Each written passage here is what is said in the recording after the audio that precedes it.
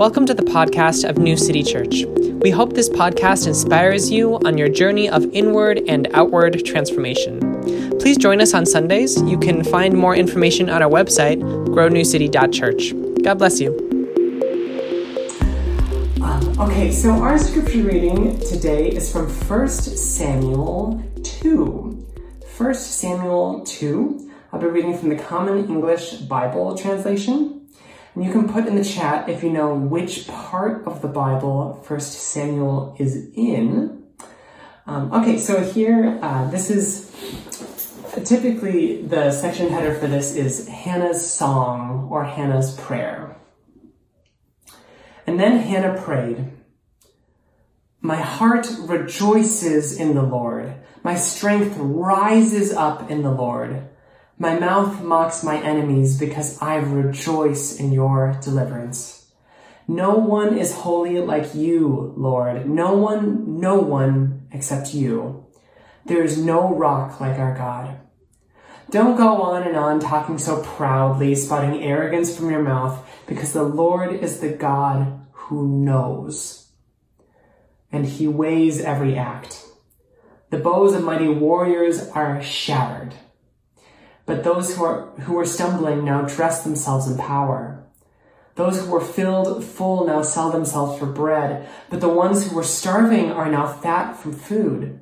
The woman who was barren has birthed 7 children, but the mother with many sons has lost them all. The Lord, he brings death and gives life, takes down to the grave and raises up. The Lord, God makes it poor, gives wealth, brings low, but also lifts up high. God raises the poor from the dust, lifts up the needy from the garbage pile. God sits them with officials, gives them the seat of honor.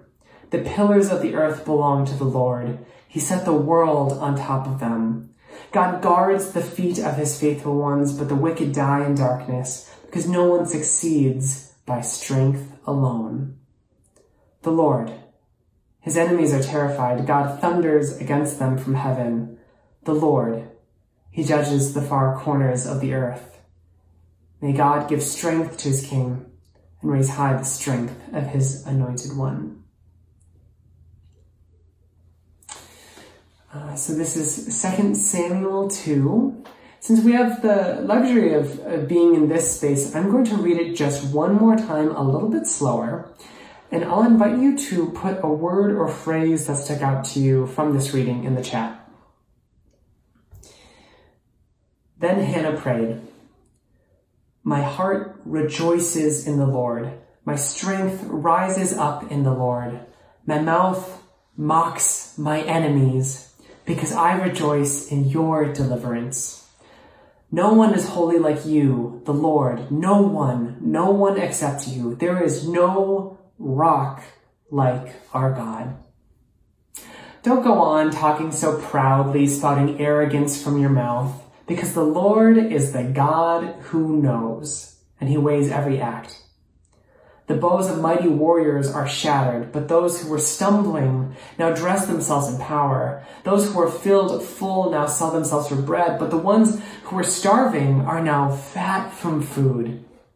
The woman who was barren had birthed 7 children, but the woman who with many sons has lost them all. The Lord, he brings death, gives life, takes down to the grave and raises up. The Lord, he makes poor, gives wealth, brings low, but also lifts up high.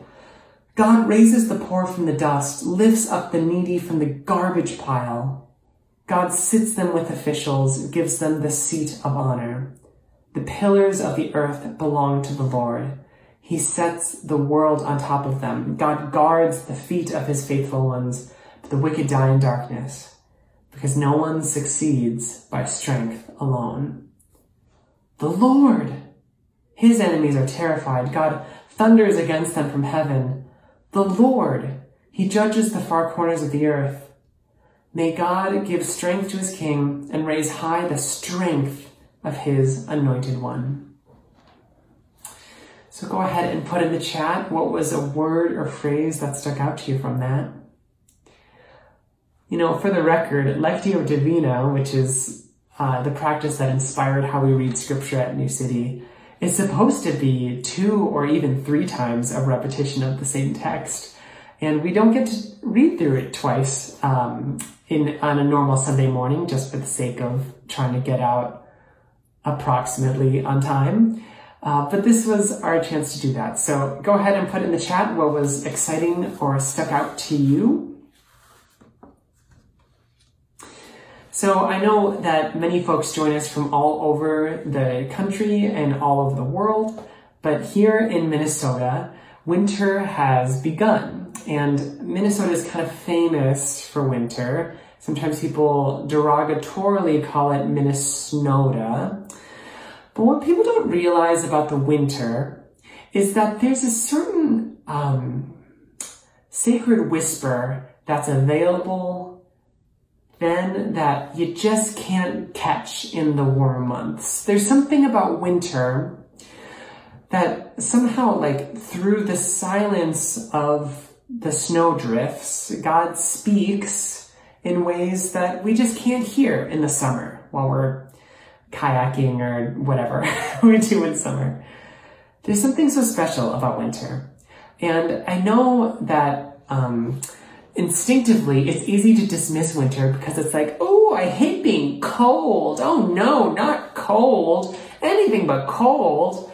And of course, if you're like living outside, if you're living in a car, that's a whole nother situation. But for folks who are like, I'm inside and I can't go outside for more than 3 minutes because I hate being cold.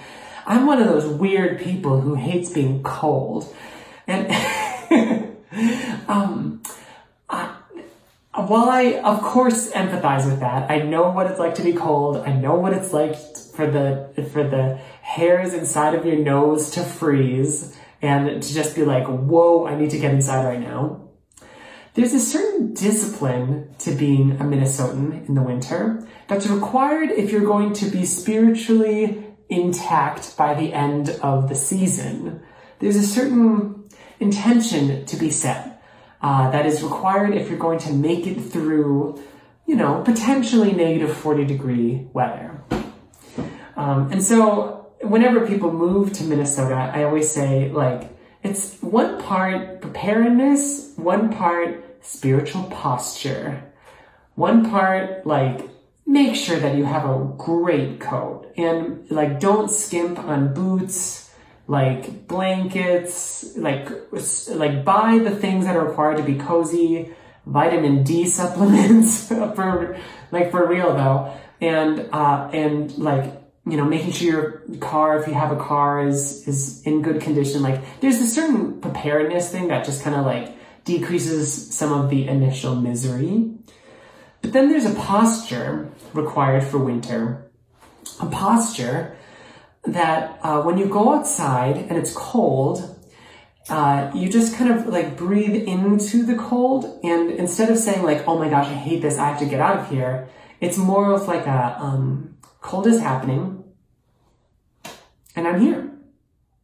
And just kind of acknowledging like, this is real and I'm feeling some things, but that's not the end of it. That's not the whole story. It just is like something that I'm feeling.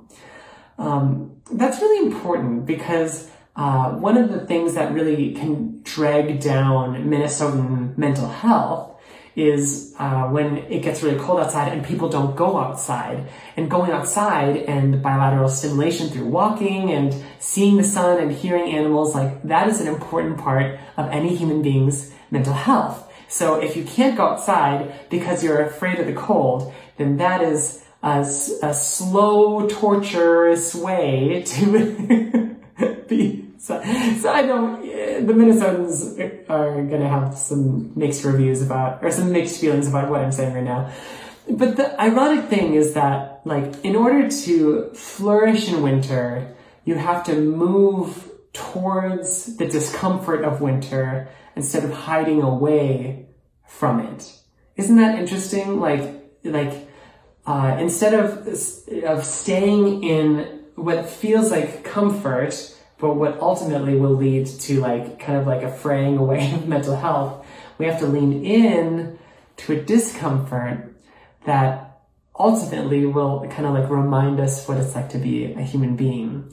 There's something about like Christian spirituality in how we approach the seasons, I think, because so much of the story of Christianity, Judeo-Christianity really in our whole tradition, is like there's certain things that we kind of shirk away from or try to hide. There's some things that we're not willing to admit to ourselves or to others. There's some aspects of our society that we just kind of close our eyes to and say, I can't deal with this right now. And whenever we do that, we're slowly driving away, we're tearing apart our health as a society. And there is something about a God of resurrection, something about a God of empowerment who is inviting us to turn, to move into discomfort, to name truth, to wade into very difficult waters where we don't have easy solutions, because when we lean into discomfort, it turns out that like it's a lot easier to address it when at least it's head on versus when we're constantly running away from it.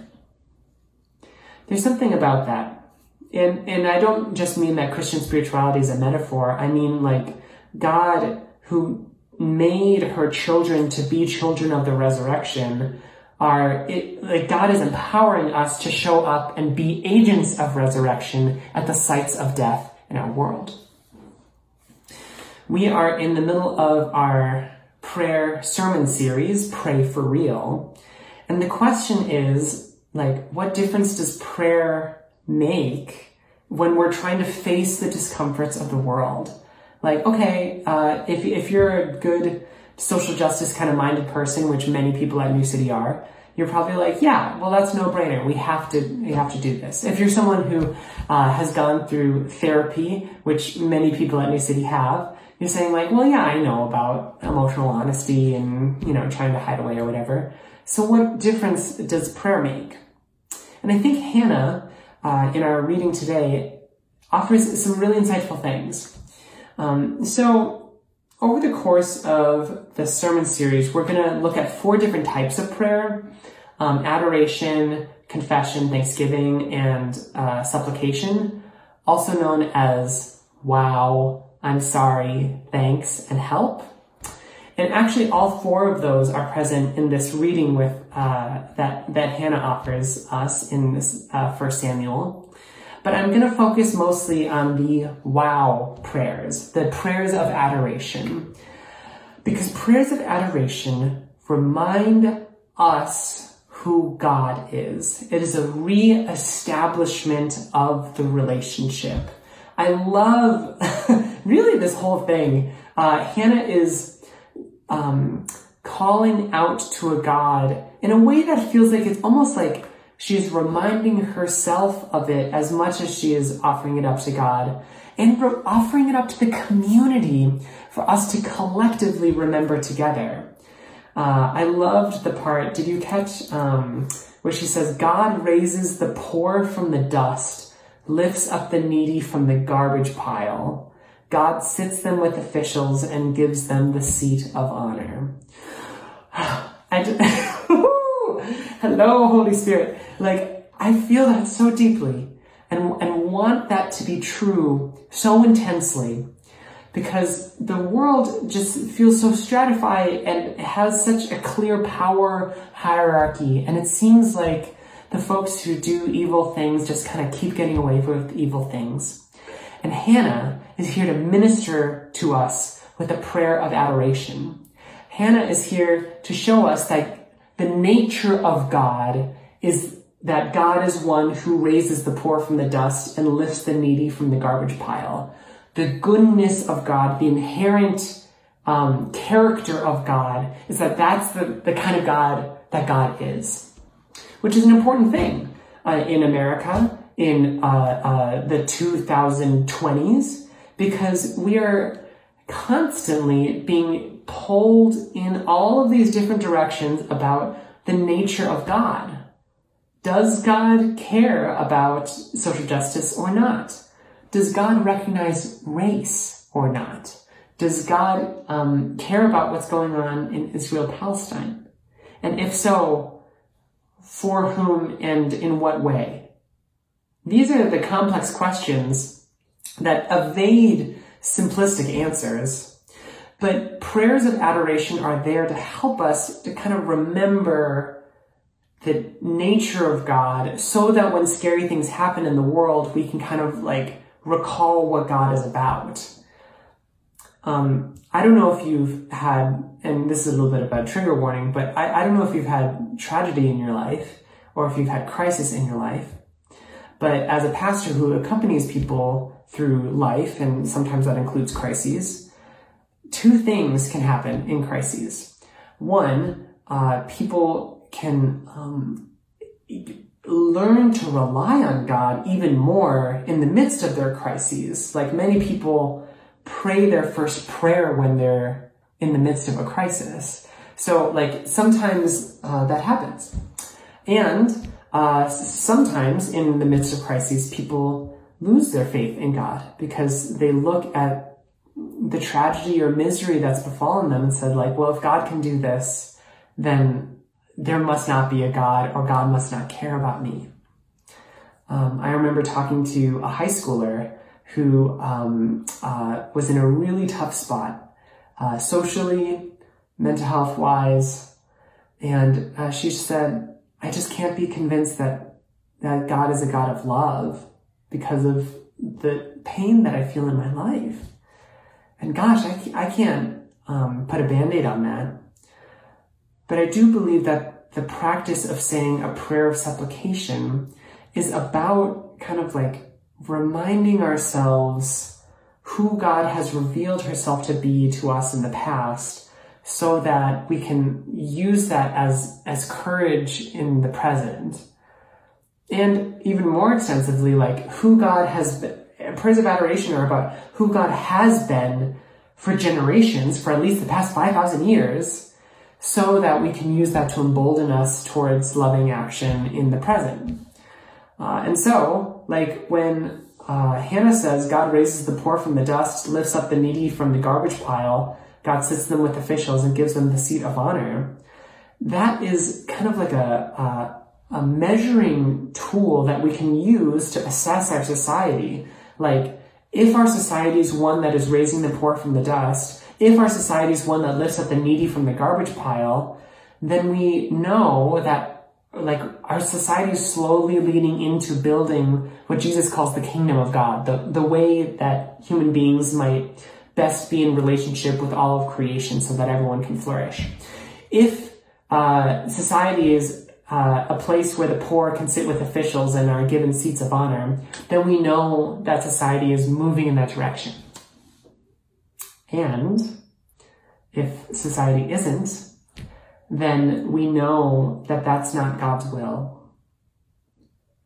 Sometimes there are theologies of various world religions and in certain periods of Christian faith, shamefully, that look at the poor and say, like, well, you must be cursed or disfavored, or your ancestor must have done something, or some way God doesn't love you in the same way that God loves other people, because why would you be in this condition if that wasn't the case? And that's a logic that has an internal logic to it. But when we look at prayers of adoration, we remember that God is not a God who abandons the poor. And God is not a God who creates poverty in the first place. That is an invention. That is something that came from not God. And we remember that through prayers of adoration, by remembering that God is a God who lifts up the poor and who lifts the needy up from the garbage pile. God didn't create the garbage pile. God's the one who's lifting people from the garbage pile. And prayers of adoration help us to remember that about God, and by doing so, it trains our heart to recognize God when we see something amazing happening in the world. Gosh, I know it's more complex than just the headline, but I saw a headline that a bunch of philanthropists got together and they're finding a way to reinvest $1 billion into Black home ownership and building a Black economy in the Twin Cities because the history of the Twin Cities has so chronically disadvantaged and oppressed the Black community that they're like, hey, we're going to make this happen. And gosh, it's like, when I see that, it's like, I believe that the Holy Spirit is behind this. I believe that the Holy Spirit cares and infuses with power actions that draw people in the margins of society into the center of society. That's the power of a wow prayer. That's the power of adoration, is like, it allows you to see God everywhere and also allows you to see the ways that we have strayed from God. And gosh, we need it more than ever, don't we? The ability to remember a God who does big things, because there are big challenges in front of us. As news pours in each week of more and more people dying in Gaza, hospitals, women, children, as communities continue to be rended apart, and also as simultaneously we see a rise in anti-Semitism in the United States and like horrifying displays of anti-Jewish violence, we have to lean into the discomfort. We have to name the hard thing, not pretend to have easy solutions, but ground ourselves in a God who is calling us to move towards the discomfort.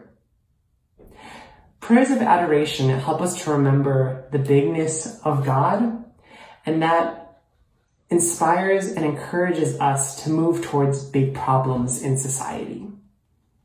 Adoration isn't just about like some poetry spiritual center that has nothing to do with justice.